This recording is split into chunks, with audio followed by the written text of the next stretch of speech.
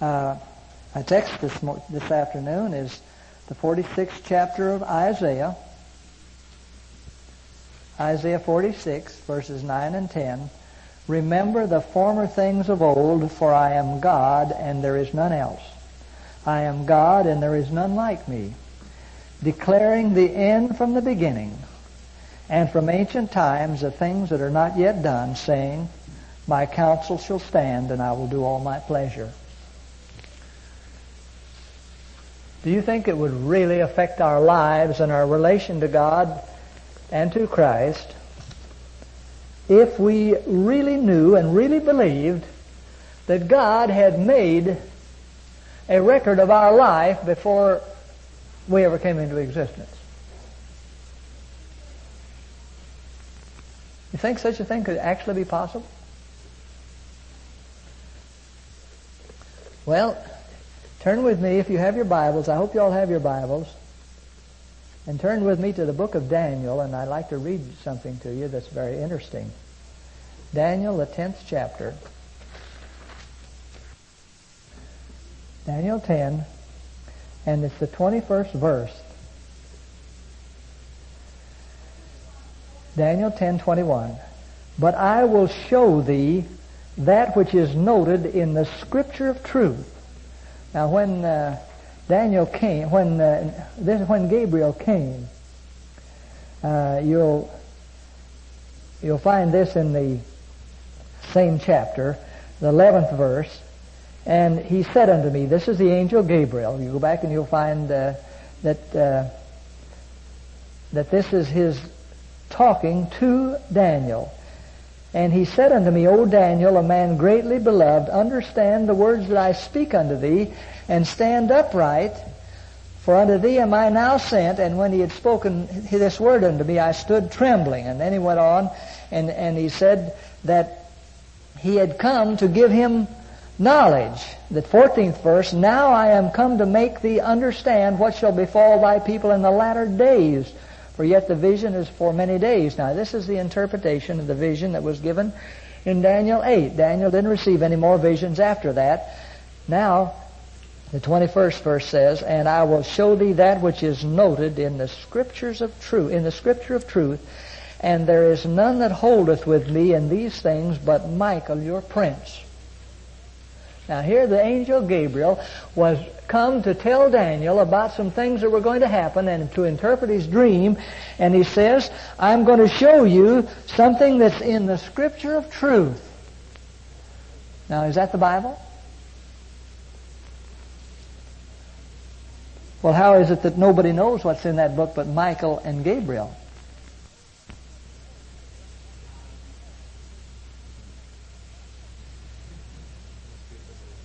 What? It's a book of records. It's a book in heaven that he brought some things out of. And I want you to know that there are just things in that book that would be unbelievable. If you turn with me now to another verse, and this is the 139th Psalm. Psalm 139. 139th Psalm. And I'm going to start reading with the 14th verse. I will praise thee, for I am fearfully and wonderfully made. Marvelous are thy works, and that my soul knoweth right well. My substance was not hid from thee when I was made in secret, and curiously wrought in the lowest parts of the earth. Thine eyes did see my substance, yet being unperfect, and in thy book all my members were written, which in continuance were fashioned, when as yet there was none of them.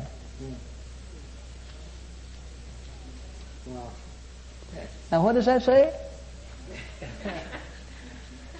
It says all about my members was written in that book before they were what? Before I ever came into being. Psalm 139, verses 14 to 16. Well, you know, there are a lot of things. Do you remember that, I won't turn to read this. This would be good something for you to look up. Moses was praying one time, and he said that his tears were all in the book.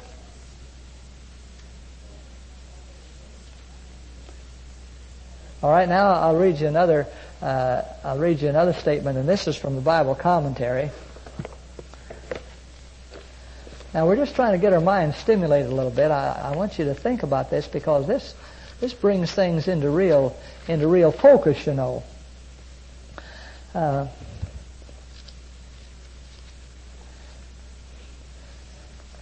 Bible commentary. Let me get my reference here.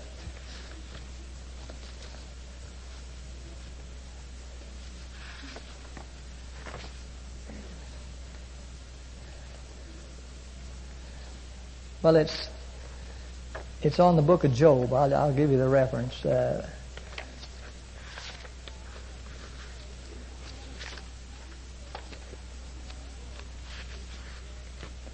It's volume 3 BC, 1141. I read this once before. Nothing can happen in any part of the universe without the knowledge of Him who is omnipresent.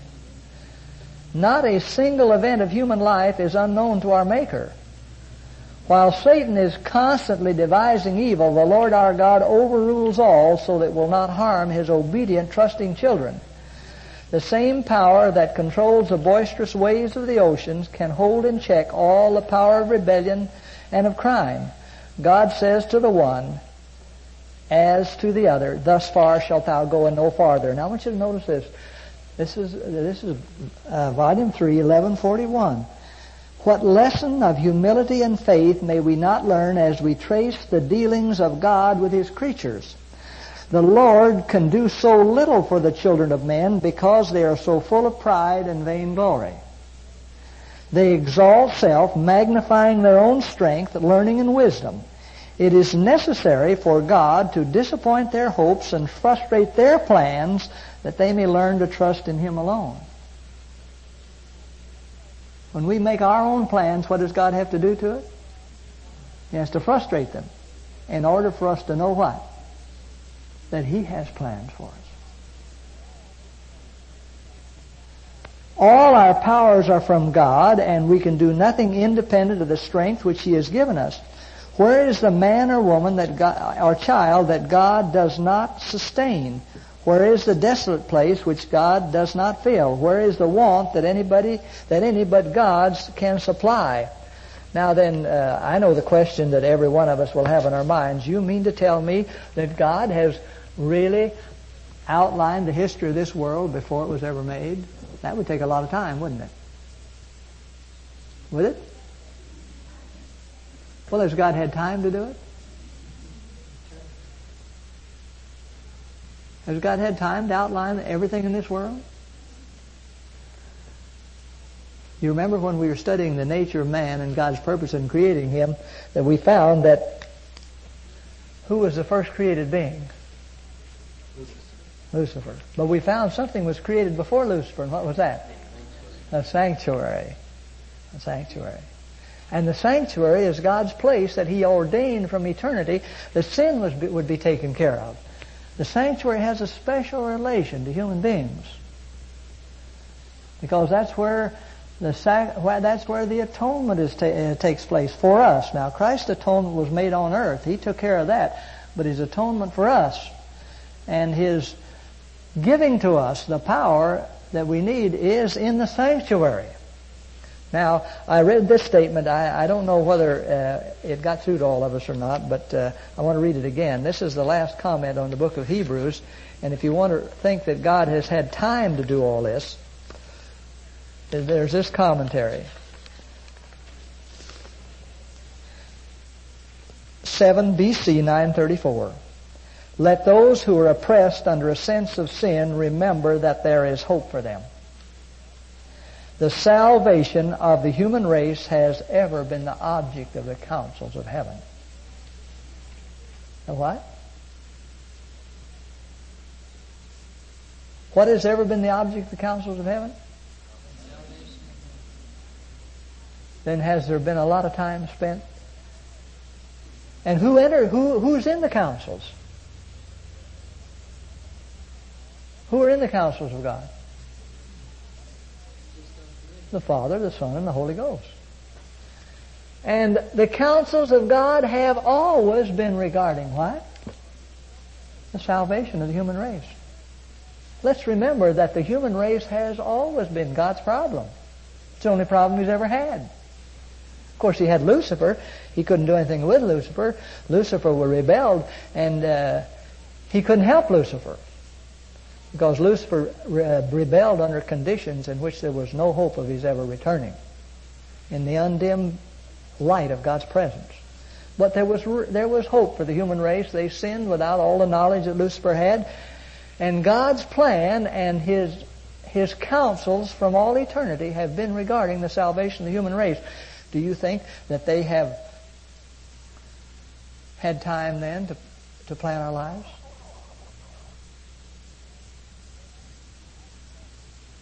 You see, the very fact that we're here is proof of the fact that God has planned that we should be here. Some people think that people are just accidents. No, they're not accidents. Nobody is born as an accident, I'll tell you that. Because every child that's born is the result of God's providence and God's power. There is no life without Him. And the fact that we're here today, and that every human being is here today, is the fact that God gave them life and He has a purpose for them. Now, let me read a few statements from the Spirit of Prophecy regarding God's plan of life. I have many of them, but I'll just read a few. First one is page 126. 226, I'm sorry. 226, Education. Education 226. God's plan of life has a place for every human being. Has what? Each is to improve his talents to the utmost, and faithfulness in doing this be the gifts few or many entitles one to honor. In God's plan there is no place for selfish rivalry. None of you could ever take my place, and I can't take any of your place. Now, there's only one way anyone will ever take my place. You know what that is? If I fail to do my work, God is going to have somebody else do it. Have you ever read in the Bible where it says, "Take heed that no man take thy crown"? Well, if somebody takes my crown, what have they done? They've done my work, because the crown goes with the work. And every one of us have a crown, and we're going to get that crown unless we frustrate God's plan for us. But God isn't going to let the work go undone. And in His providence, if I fail, He has somebody to step in and do it. But I'm glad that He's not going to let anybody take my place unless what? Unless I fail to do it. Page 178 of this book, Education, there's another statement.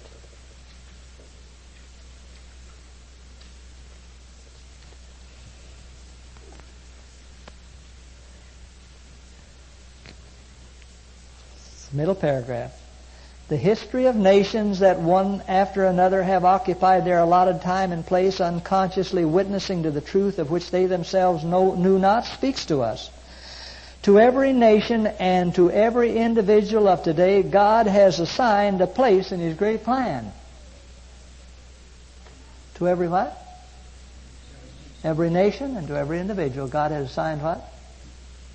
A place in His great plan. Today, men and nations are being measured by the plummet in the hand of Him who makes no mistake. All are by their own choice deciding their destiny, and God is overruling all for the accomplishment of His purpose. Folks, you and I are inclined to be too concerned and worry too much about God's plan. Is it going to be done? Is God's work going to be finished? Yes, His work's going to be finished. It's going to be finished on time. It's going to be finished in His own way. And the only thing that I really need to be concerned about, am I going to find my place in His plan so I can do my work? You see, it's real simple. When everybody in the world does His work, what's going to happen? It's going to all be done. It's going to all be over. It's just that simple.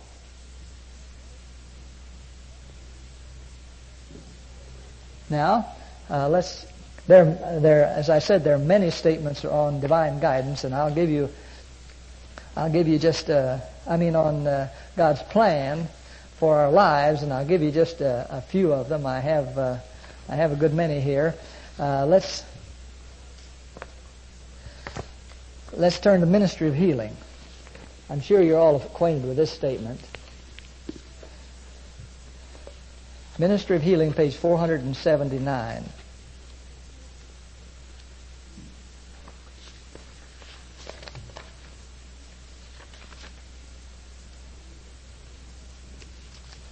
Well, let's go back to the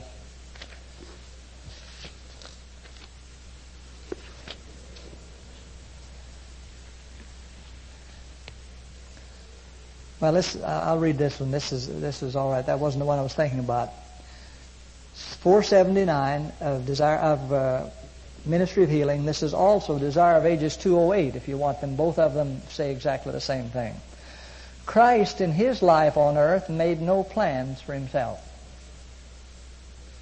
He accepted God's plans for Him, and day by day the Father unfolded His plans. When did Christ get His instruction? Every day. So should we depend upon God that our lives may be the simple outworking of His will. As we commit our ways to Him, He will direct our steps. Too many in planning for a brilliant future make an utter failure. Let God plan for you. Do what?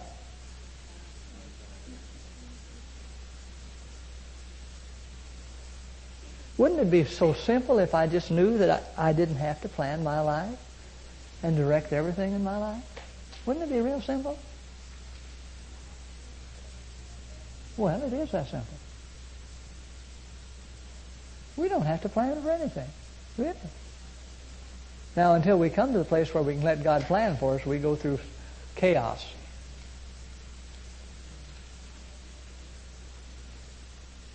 And it's not easy. It's not easy to let God plan your life. You know what it does to you? It makes you think you don't amount to anything. And after all, we don't amount to anything, except as God plans for us.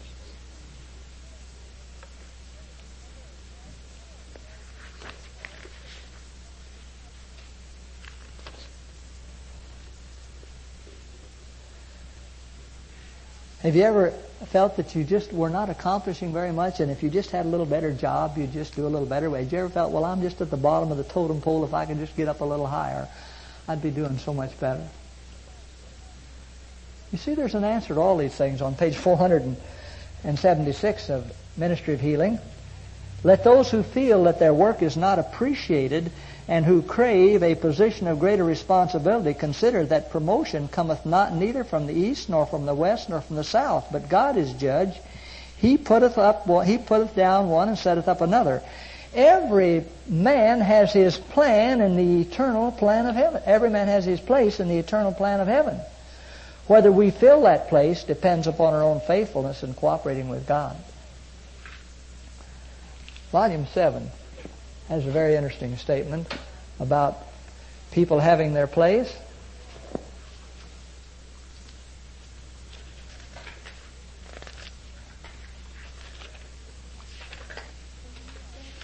Volume 7. I'll give you the page right now.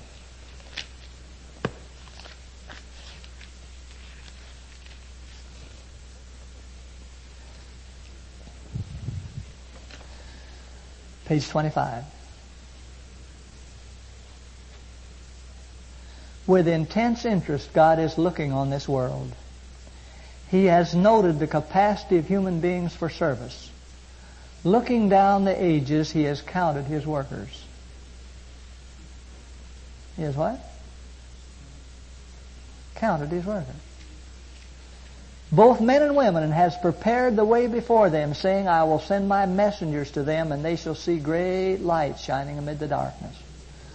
One to the service of God, they will use their talents to the glory of His name. Looking down the ages, what has God done? He has prepared His workers. You see, let's turn to the book of Jeremiah. This is a very interesting verse because this is typical. Remember, God is no respecter of persons. Turn to the first chapter of Jeremiah, and let's see what God said about Jeremiah. This was very...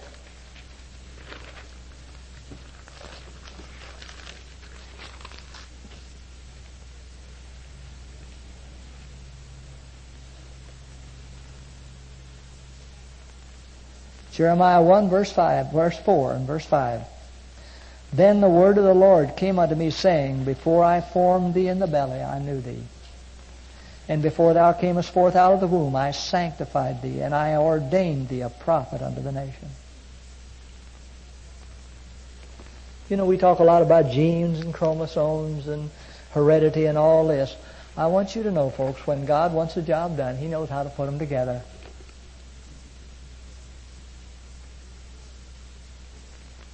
And He has put every one of you together just in the right way for a real special work.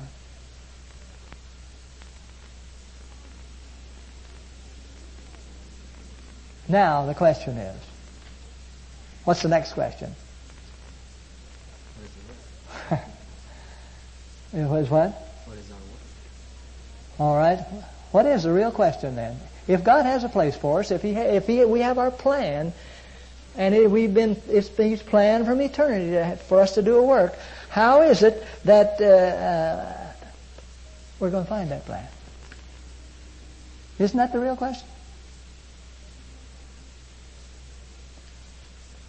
Now, I read this statement about the science of true education. I want to read just a little statement there. And this is the one that says, now as never before, we need to understand the true science of education. This is taken from the Christian Educator. I'm going to try to have this reproduced because all of you need a copy of this whole statement. The third paragraph from the second paragraph in this says, I must tell you from the light given me of God, I know that much time and money are spent by the students in acquiring a knowledge that is chaff to them. For it does not enable them to help their fellow men to form characters that will fit them to unite with saints and angels in the higher school.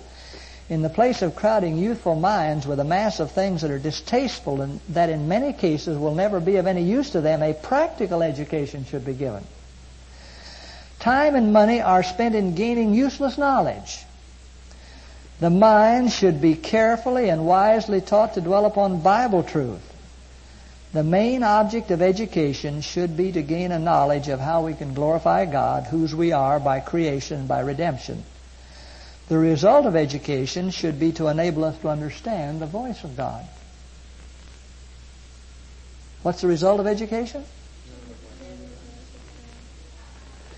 You know, the thing that really started me studying on this, several years ago I was studying and I ran across this statement in the book Fundamentals of Christian Education, and it really shocked me. I'll tell you, it just set me back, and I thought, well, where have I been, and what have I been doing?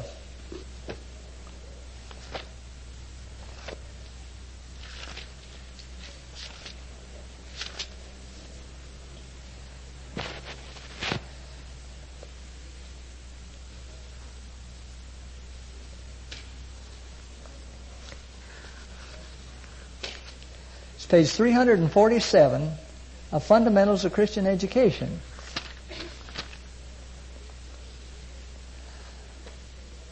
Many who are seeking efficiency for the exalted work of God by perfecting their education in the schools of men will find that they have failed of learning the more important lessons that the Lord would teach them. By neglecting to submit themselves to the impressions of the Holy Spirit, by not living in obedience to all God's requirements, their spiritual efficiency has been weakened.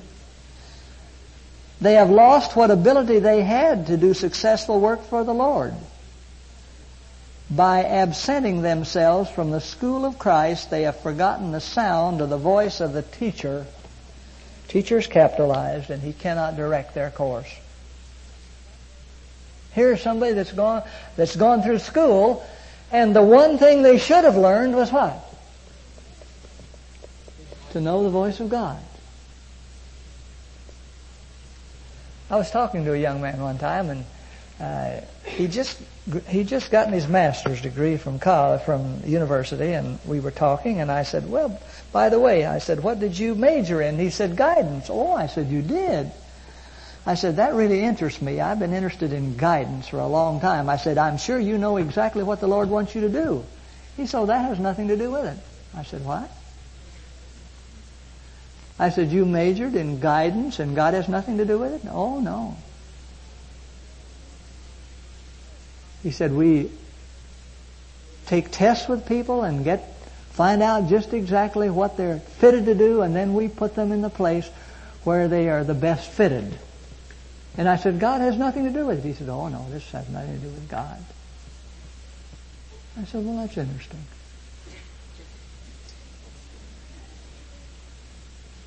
You know, it's a funny thing. God has never, very many times, ever let me do the things I really wanted to do.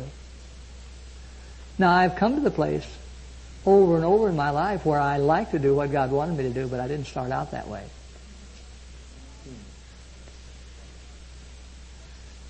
In fact, I'm doing just what I want to do now. I enjoy teaching.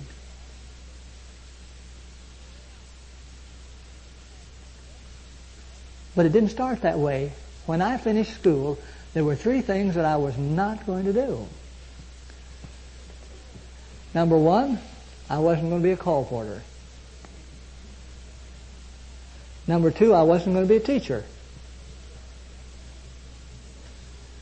And number 3, there was a place I wasn't going, and that was a place called Fountainhead in Tennessee. My sister had gone there, and I'd been there, and I just didn't like it above all places. And those were the 3 things that I had made up my mind I wasn't going to do. You want to guess what happened? Well, I went to call porter work first. And I went to teach at Fountainhead after that.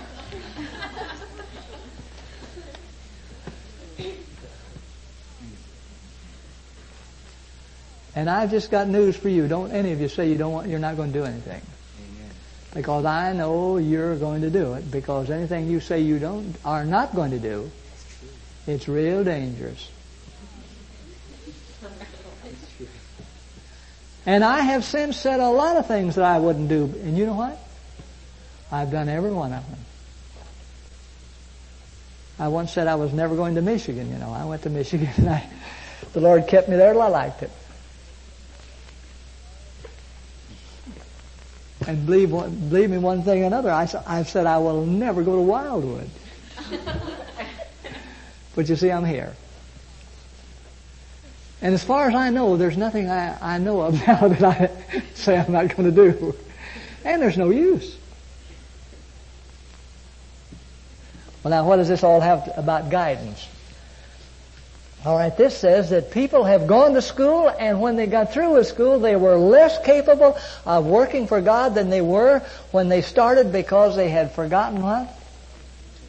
The sound of the voice of the teacher, and he could not direct their steps.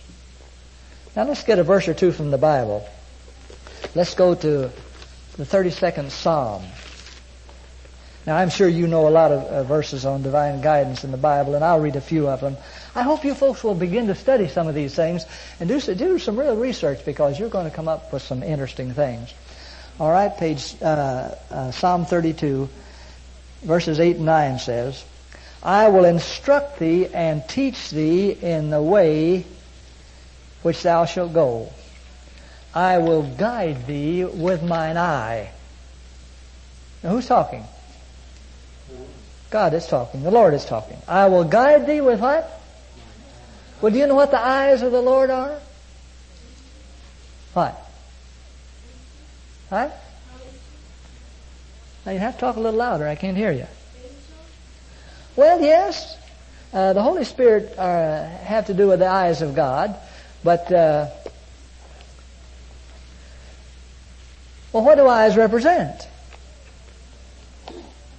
What are eyes? They're what you see with, sure. They're what you see with. And does God see different from what we do? What does He see? Huh? Why, sure, He sees everything. And everything that's necessary for us to know, He has given to us. And the eyes of God are represented by the prophecies He's given us, by the Bible, the future that He's given to us. He says, I will guide you with what? Mine eyes. He's given us instruction so we know which way to go. He's told us all about it. But if we don't let Him guide us with His eyes, or if we don't follow the instruction He's given us, He has other ways. The next verse says, be not as a horse or as the mule which have no understanding.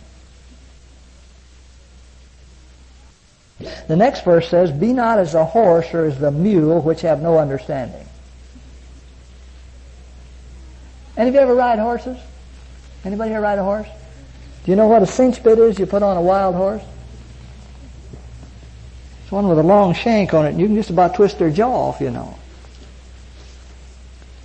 the Lord says, I don't want to have to put a cinch bit on you. I want to guide you with what? My eyes. Don't be like the horse or the mule, which have no understanding. You let me guide you the simple way. Of course, I've had the cinch bit on me. Have you ever had it on you? It's not easy. It's painful. But I'm glad He's willing to do that, aren't you? But the time is coming, and I hope it's closer than any of us think, when we don't have to have bits on us anymore. When we're guided by God in the way that He wants to guide us. Now, there are many texts. There's another one in Jeremiah, the 11th chapter, that really tells us that we're not able to direct ourselves. Jeremiah 10, verses 23 and 24. O Lord, I know that the way of man is not in himself. It is not in man that walketh to direct his steps. Then the next verse, you see how these things come in? O Lord, correct me, but with judgment, not in thine anger, lest thou bring me to nothing. We want to learn to follow the Lord willingly. Because if we don't, we get into all kinds of problems. In fact, if we would let the Lord guide us and we would follow Him without any question, most of our problems would disappear. Did you know that?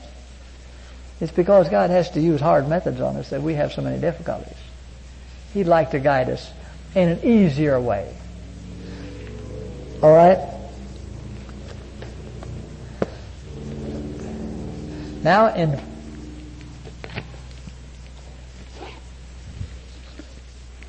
the book Desire of Ages, I want to read two statements that are the best statements I know on divine guidance. I have quite a few of them, and we'll try to get into some of them. Well, before I read that, I should read you the statement, the ways God guides us. Because we're talking about divine guidance, and this probably should come in there. Page 512 of Volume 5 of the Testimonies. Volume 5 of the Testimonies, page 512.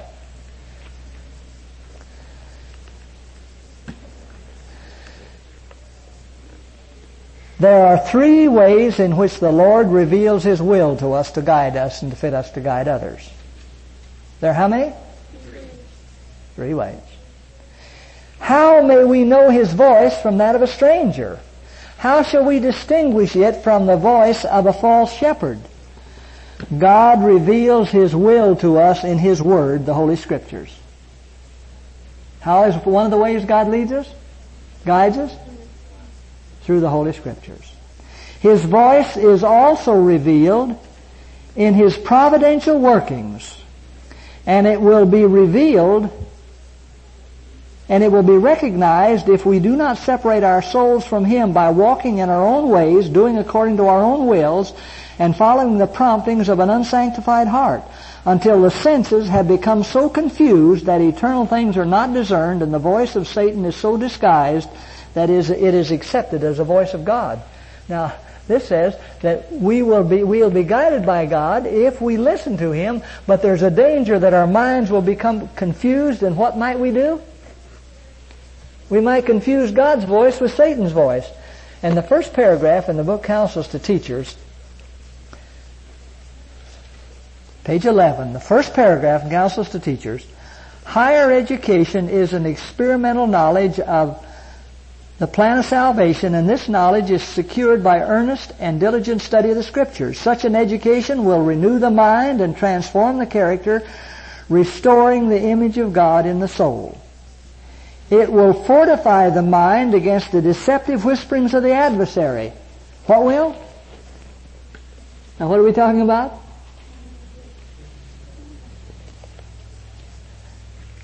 Higher education is an experimental knowledge of the plan of salvation. What are we talking about? Well, what is higher education? What is it? Yes. It's an experimental knowledge of the plan of salvation. It's knowing Jesus Christ. It's conversion. It's having a relationship to God. This is true higher education. Our mind is in communion with the mind of God. Such an education will renew the mind and transform the character, restoring the image of God in the soul. It will fortify the mind against the deceptive whisperings of the adversary and enable us to understand the voice of God. Then true education, higher education, is going to make us know what? To distinguish between the voice of Satan and what? Will you think that? Yes. At page 11. Of Counsel's Teacher, the first page. All right, now back to this statement. Another way in which God's voice is heard is through the appeals of His Holy Spirit, making impressions upon the heart which will be brought out in the character. If you are in doubt upon any subject, you must first consult the Scriptures.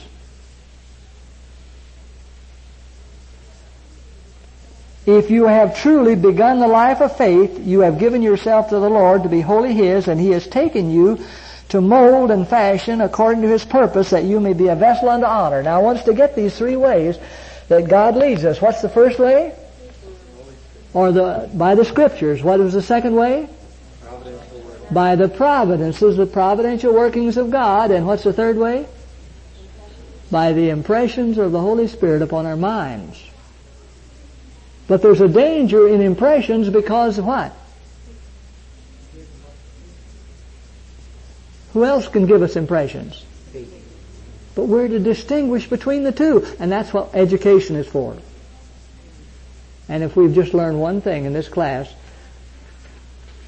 it will have been worthwhile if we understand how to recognize the voice of God.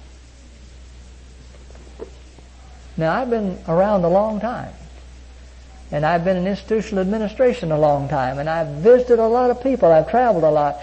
And every time I come to someone and talk to them, do you know what the first thing somebody asks me? Well, Brother Martin, what do you think I ought to do? And do you know what I tell them? It's all I can do to find out what God wants me to do. I have nothing left for anyone else.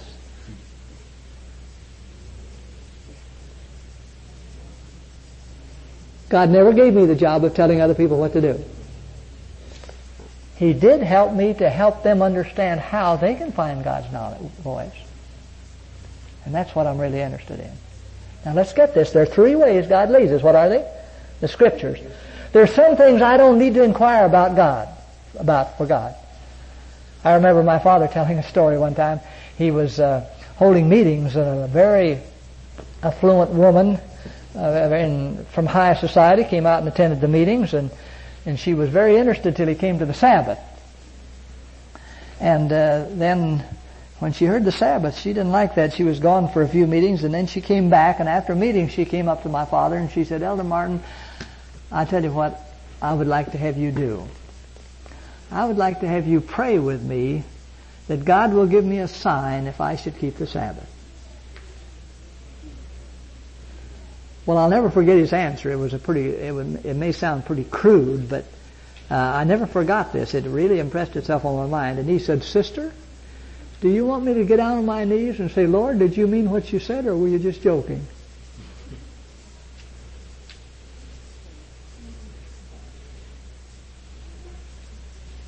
When God has said to do something, do we have to question whether we should do it or not? And the Holy Spirit brings conviction to our mind. In fact, did you know that it's very dangerous to pray about something that we might want to do that the Lord has said not to do? Do you know of anybody that prayed and wanted to do something the Lord had told them not to do? Do you remember anybody in the Bible that did that? Balaam. And do you know where Balaam ended up? He ended up dying with those who had received witchcraft. He turned from a prophet of God to one that was possessed with the devil. And he did it because he wanted to do what God had told him not to do. Now you might be interested in this statement. This is page 109 of Counsels on Health. In the face of the most positive commands of God, men and women will follow their inclinations and then dare to pray over the matter to prevail upon God to allow them to go contrary to His expressed will.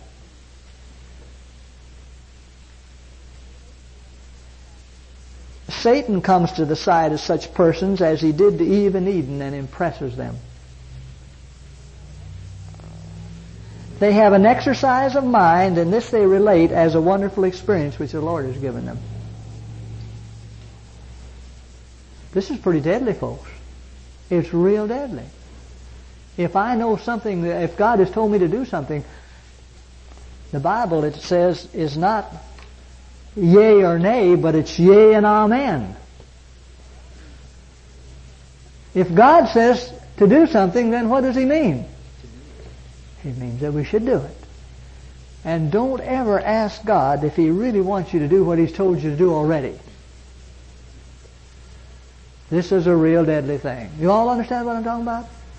You don't have to ask divine guidance over something. If you have two decisions to make, and one is something God's told you to do and something God has not told you to do, you don't have any decisions to make as to whether you should do one or the other. You just have to decide whether you're going to do what God says or not. But there are times that come when there are decisions to make, when I have two things that I can choose and both are good. And that's when I need special instruction. All right, now back to the statement that I started to read from the book Desire of Ages, and this is page 363. 363, Desire of Ages.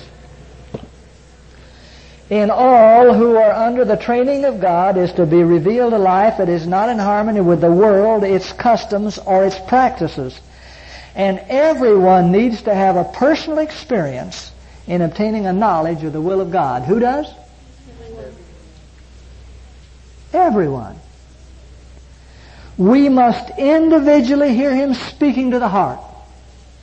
Now, God puts thoughts into our minds. Our heart, of course, is a little deeper relationship than our mind. One's our mentality, and the other has to do with our will, with our soul. We must individually hear Him speaking to the heart when every other voice is hushed. When what? And in quietness we wait before Him. The silence of the soul makes more distinct the voice of God. We've got to decide, first of all, if we want to do God's will when He reveals it to us, and that we're willing to do His will, and we must still every other voice.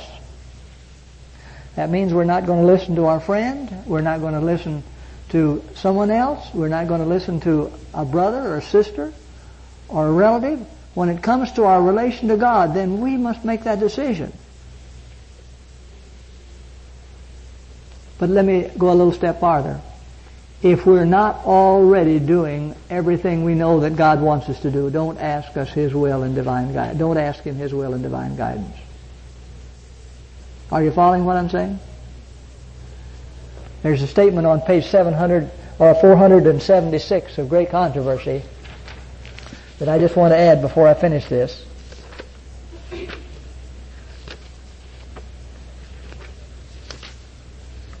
.472, Great Controversy. And this is another statement. These statements have meant much in my own personal experience. Let none deceive themselves with the belief that they can become holy while willfully violating one of God's requirements. Look, folks, we are not going to be getting closer to God. We're not going to be developing character. We're not going to be covered with the righteousness of Christ if we're willfully doing what? Violating one of God's requirements. That means we have to be in total harmony with God. We have to be doing all we know that He's told us to do. And of course, it takes His grace to do that. The commission of a known sin silences the witnessing voice of the Spirit and separates the soul from God. It isn't how many sins we've committed that's important. It's the first sin that we commit. That's the one that separates us. And God will not hear anything but a prayer concerning that sin. I can pray about a lot of other things, but that one sin is the thing I'm going to have to straighten out. Because that's what I'm under conviction on. The Holy Spirit only convicts us of one thing at a time.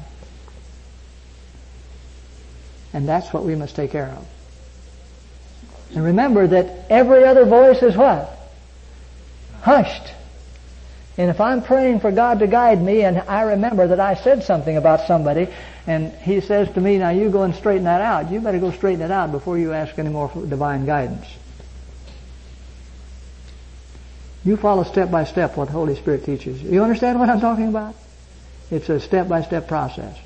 When every other voice is hushed and in quietness we wait before Him, the silence of the soul makes more distinct the voice of God. There's what in the soul? Silence in the soul. I have satisfied the convictions of the Holy Spirit. You see, the Holy Spirit comes in three ways. The first way the Holy Spirit comes, says when He's come, He will, what'll He do? He'll convict of sin, of righteousness, and of judgment. If you want to know righteousness, you have to first settle what? With sin. The first way the Lord speaks to us is telling us we're sinners, and then and of course with that comes power, with that comes repentance, and we confess that sin, and then He will tell us what? What righteousness is. He will show us what righteousness is. I've told my own personal experience, and maybe sometime during this class I'll have an opportunity to tell you. I won't have time today.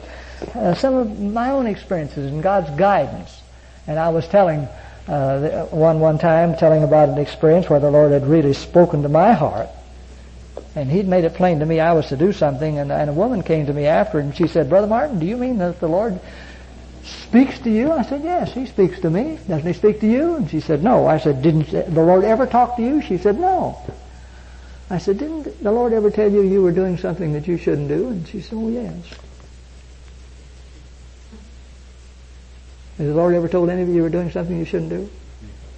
Well, who was that? That was the Holy Spirit. And when you settle that, there may be something else. I've gone through periods in my life when I had a lot of things to straighten out. And after I had straightened out all these convictions, then the Lord began to tell me what to do. And folks, it's the same voice that brings conviction that guides us. And the guidance comes when every other voice is what? Is hushed. Now, 668 of Desire of Ages says almost the same thing. Desire of Ages 668, just in a little different words, but exactly the same thought. As Christ lived the law in humanity, so we may do if we will take hold of the strong for strength. But we are not to place the responsibility of our duty upon others and wait for them to tell us what to do. We cannot depend for counsel upon humanity. Now, you know, we need to have counsel. We need to counsel with people. But folks, the final decision is ours. Will we all understand that? The final decision is ours. Because we're going to have to answer for ourselves before God. We are not to place the responsibility of our duty upon others and wait for them to tell us what to do. We cannot depend for counsel upon humanity. The Lord will teach us our duty just as willingly as He will teach somebody else. If we come to Him in faith, He will speak His mysteries to us personally. Aren't you glad of that? Our hearts will often burn within us as one draws nigh to commune with us, as He did with Enoch. Those who decide to do nothing in any line that will displease God will know after presenting their case before Him just what course to pursue. Aren't you glad that that's a promise that God says that if we decide to do nothing in any line that will displease God, we will what? And folks, don't do it until you know.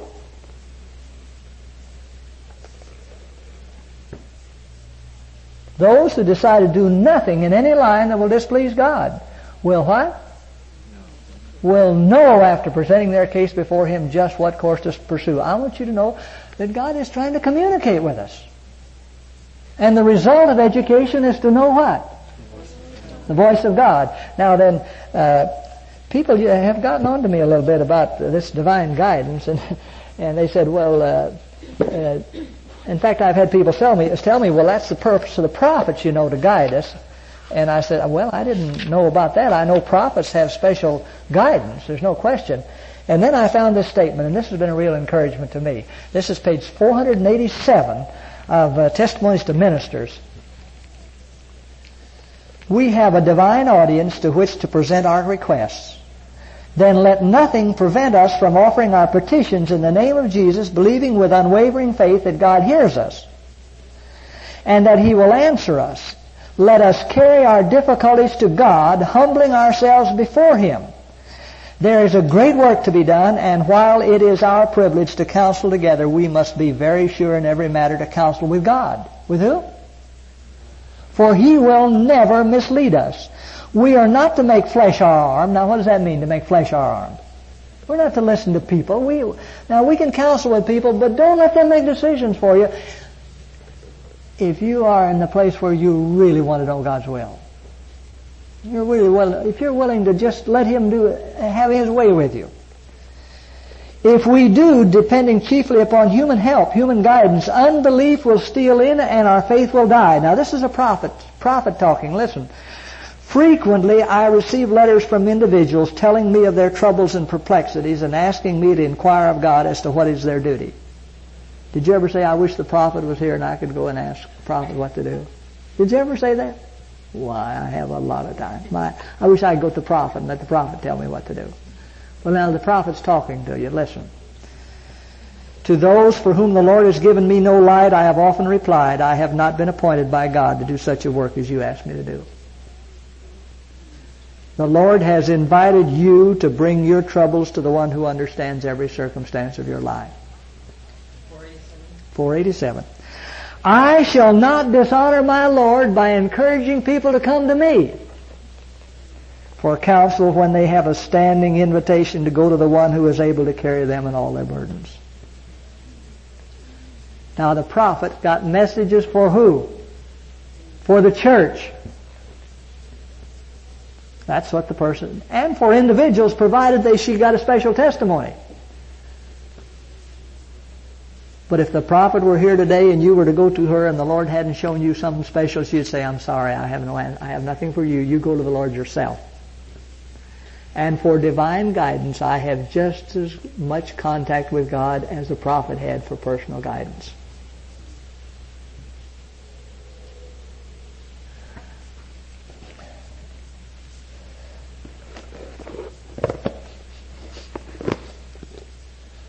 Education, page 127. God communicates to us through the Holy Spirit and through angels. And this is one of my very favorite statements. This is page 127 of the book Education. And this is talking about how we can commune with God, how we can listen to the people of all ages. And this is 127, Education. He may dwell in this world in the atmosphere of heaven, imparting to earth sorrowing and tempted ones thoughts of hope and longings for holiness, himself coming closer and still closer into fellowship with the unseen, like him of old who walked with God, drawing near and near the threshold of the eternal world, until the portal shall open and he shall enter there. He will find himself no stranger. The voices that will greet him are the voices of the holy ones who unseen were on earth his companions, voices that here he learned to distinguish and to love. We're going to recognize our guardian angels in heaven by their voices. And before we get through, we're going to have two of them. Did you know that? Well, after the shaking, The angels that are with those who are shaken out join those who are not shaken out, and they're going to have two guardian angels, one on each side. And when we get to heaven, we're going to recognize them by their voices. Don't you think it's time we began to get acquainted with them now? Yeah. 127, education. Well, you'll find it in early writings, the chapter of the shaking, that they left. And in volume 5, there's another statement, Joshua and the angel. If you read that chapter, I'm not going to read all these to you. You have to read some of them yourself. Find the chapter, Joshua and the angel, and it says, as the angels are going back and forth and putting the seal of God on those that are sealed, it says now they have an angel on each side of them. You see, now I have a bad angel on one side and a good angel on the other, and they're both whispering in my ears. Do you have that kind of problem? Well, I'm glad then I'll have a good angel on each side. Aren't you glad of that? Well, I'll read you another statement, and this is volume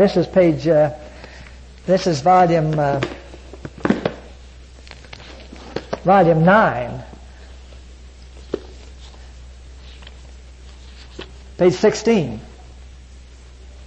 It is impossible to give any idea of the experience of the people of God who should be alive upon earth when celestial glory and a repetition of the persecutions of the past are blended. They will walk in the light proceeding from the throne of God. What's going to join in the last days? What two things? The persecutions of the past are repeated, blended with what? Celestial glory. I don't know anything about that, do you? I'm going to find out, though. They will walk in the light proceeding from the throne of God. By the means of the angels, there will be constant communication between heaven and earth. By what? Well, aren't you glad of that?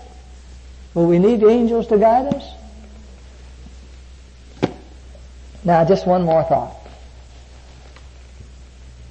God has a plan for our lives. He's planned it from eternity. Our problem is to find that plan. All right, now let me give you this one little thing. Right now, you're all in God's plan. Would you agree with me on that? Did He know you were going to be here? Did He know you were going to do what you were going to do? Now, you may not have known. Some of you may be here directly as a result of divine guidance. And some of you may have come through some other circumstance. I don't know, but you're here now. And this was my experience. When I came to the place to realize, when I realized that God had a plan for my life, and He'd pushed me around in all kinds of ways. And I used to say, if I really knew what God wanted me to do, nothing in the world could stop me.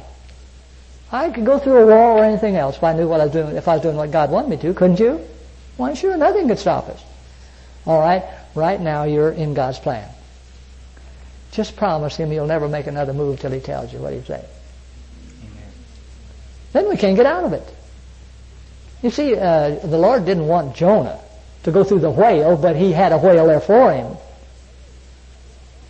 Now you may be on a whale journey, I don't know, you understand, but you're where God knows you're going to be, and you're supposed to be here. Well, stay with Him until He tells you to do something else. What do you say?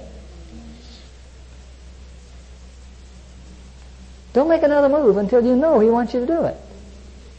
Because we know right now we're where God wants us. He knew we were going to be there. If He looked down and saw us, He saw us here, didn't He? All right. Don't make any more moves until you know He's guiding you. And He will make a plan to you. And let's get acquainted with our guardian angels. What do you say? Because if we don't get acquainted with them, we'll never get there. We need that guidance. Because if we do get there, we're going to do what? We're going to recognize their voices.